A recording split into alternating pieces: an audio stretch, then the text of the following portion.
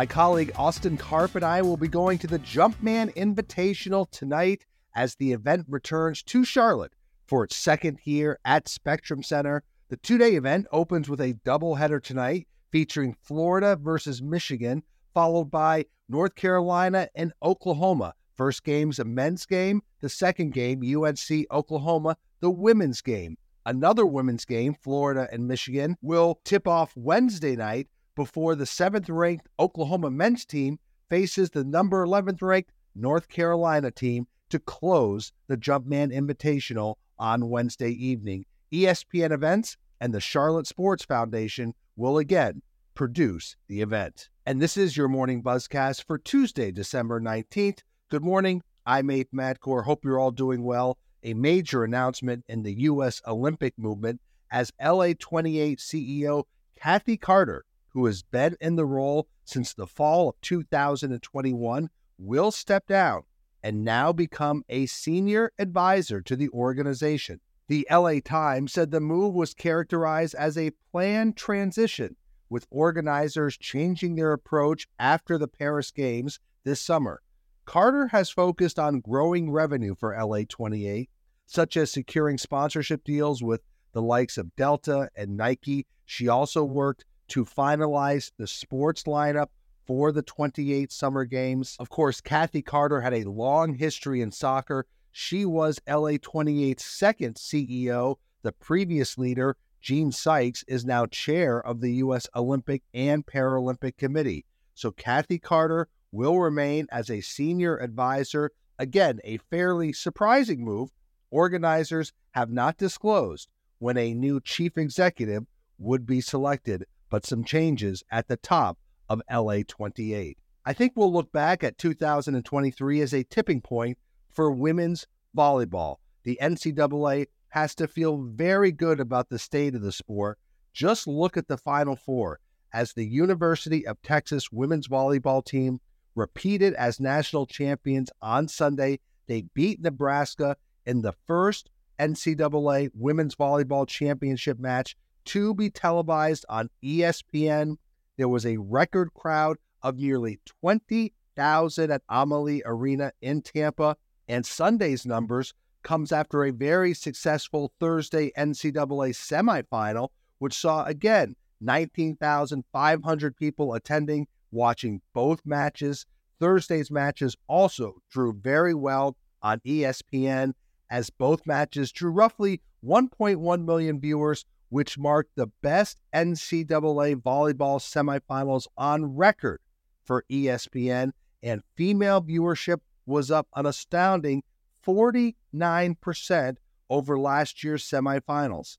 Remember, volleyball has had quite the run, as Nebraska also drew more than 92,000 at Memorial Stadium early in the season. Clearly, this is a property on the rise. Let's shift to some media news. The Wall Street Journal is reporting that Amazon is in talks to invest in Diamond Sports Group, and that is a move that would significantly increase Amazon's sports content and significantly increase Amazon's influence in the sports business. Diamond, which of course filed for bankruptcy earlier this year, is talking to Amazon about an investment in a multi-year streaming partnership which could see Diamond's regional sports games be shown on Prime Video. Diamond, of course, has local rights to so many MLB, NBA, and NHL teams. They would continue to operate its cable networks through its existing partnership, but such a deal with Amazon would give a real boost to Amazon's sports ambitions, as adding local team rights through Diamond would certainly benefit Prime Video. It cannot be determined how much money Amazon is planning to invest or at what valuation or the timeline here, but this would be a major deal for Amazon if it got so much game inventory to put on Prime Video.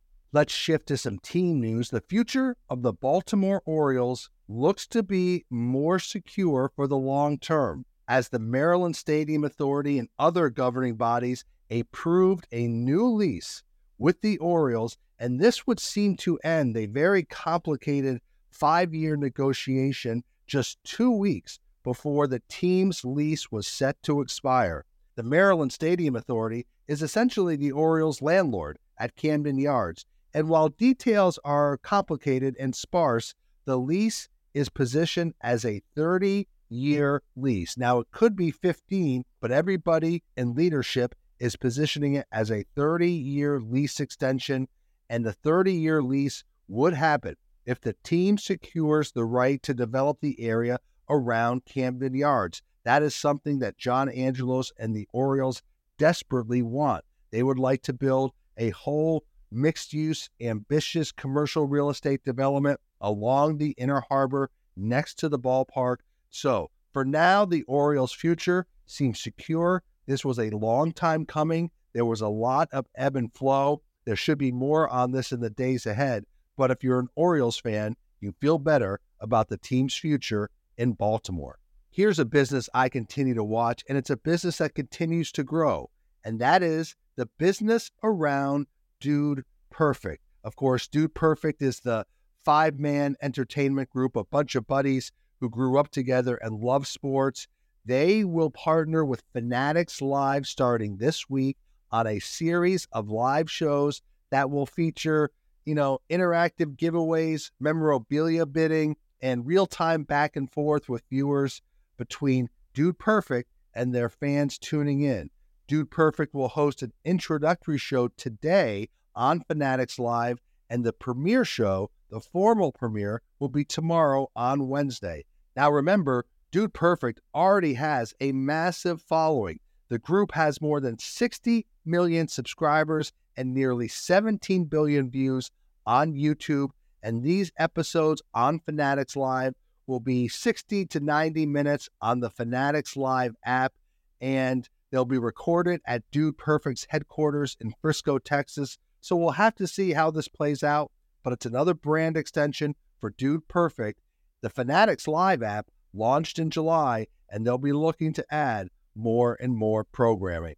So let's end on a couple of items around sports media. First, I want to offer my sincere congratulations to the talented team at HBO's Real Sports, which will have its final show tonight, Tuesday night, 10 p.m., ending an incredibly strong 29-year run for a show that looked at some of the biggest and most controversial issues in sports. Brian Gumbel, of course, was the pulse of the show. He is now 75. He's at the end of his contract with HBO, and so the show will not continue. So the sign-off of Real Sports after 29 years is the end of an era for a show that covered topics in sports that no one else really was covering. And finally, another end of an era. I'll end with some news from SBJ's newsroom, as our media reporter John Oran will be leaving Sports Business Journal at the end of the year and join Puck News. While we are very sad to see John leave, we are incredibly happy that he's so excited about this new opportunity. John Oran first interviewed with me in 2006. He came from the trade publication Cable Facts Daily. He spoke a language of a cable trade that I at first couldn't figure out, but we immediately wanted to hire John because what is not to like? Incredibly kind, charming, funny, smart, curious. He instantly started breaking news at SBJ. He was that good right away, and he only got better. He's been the consummate SBJ reporter and teammate. He's collaborative. He's tough. He's got great sources. He breaks news. He has integrity. He has fairness. He always did it the right way.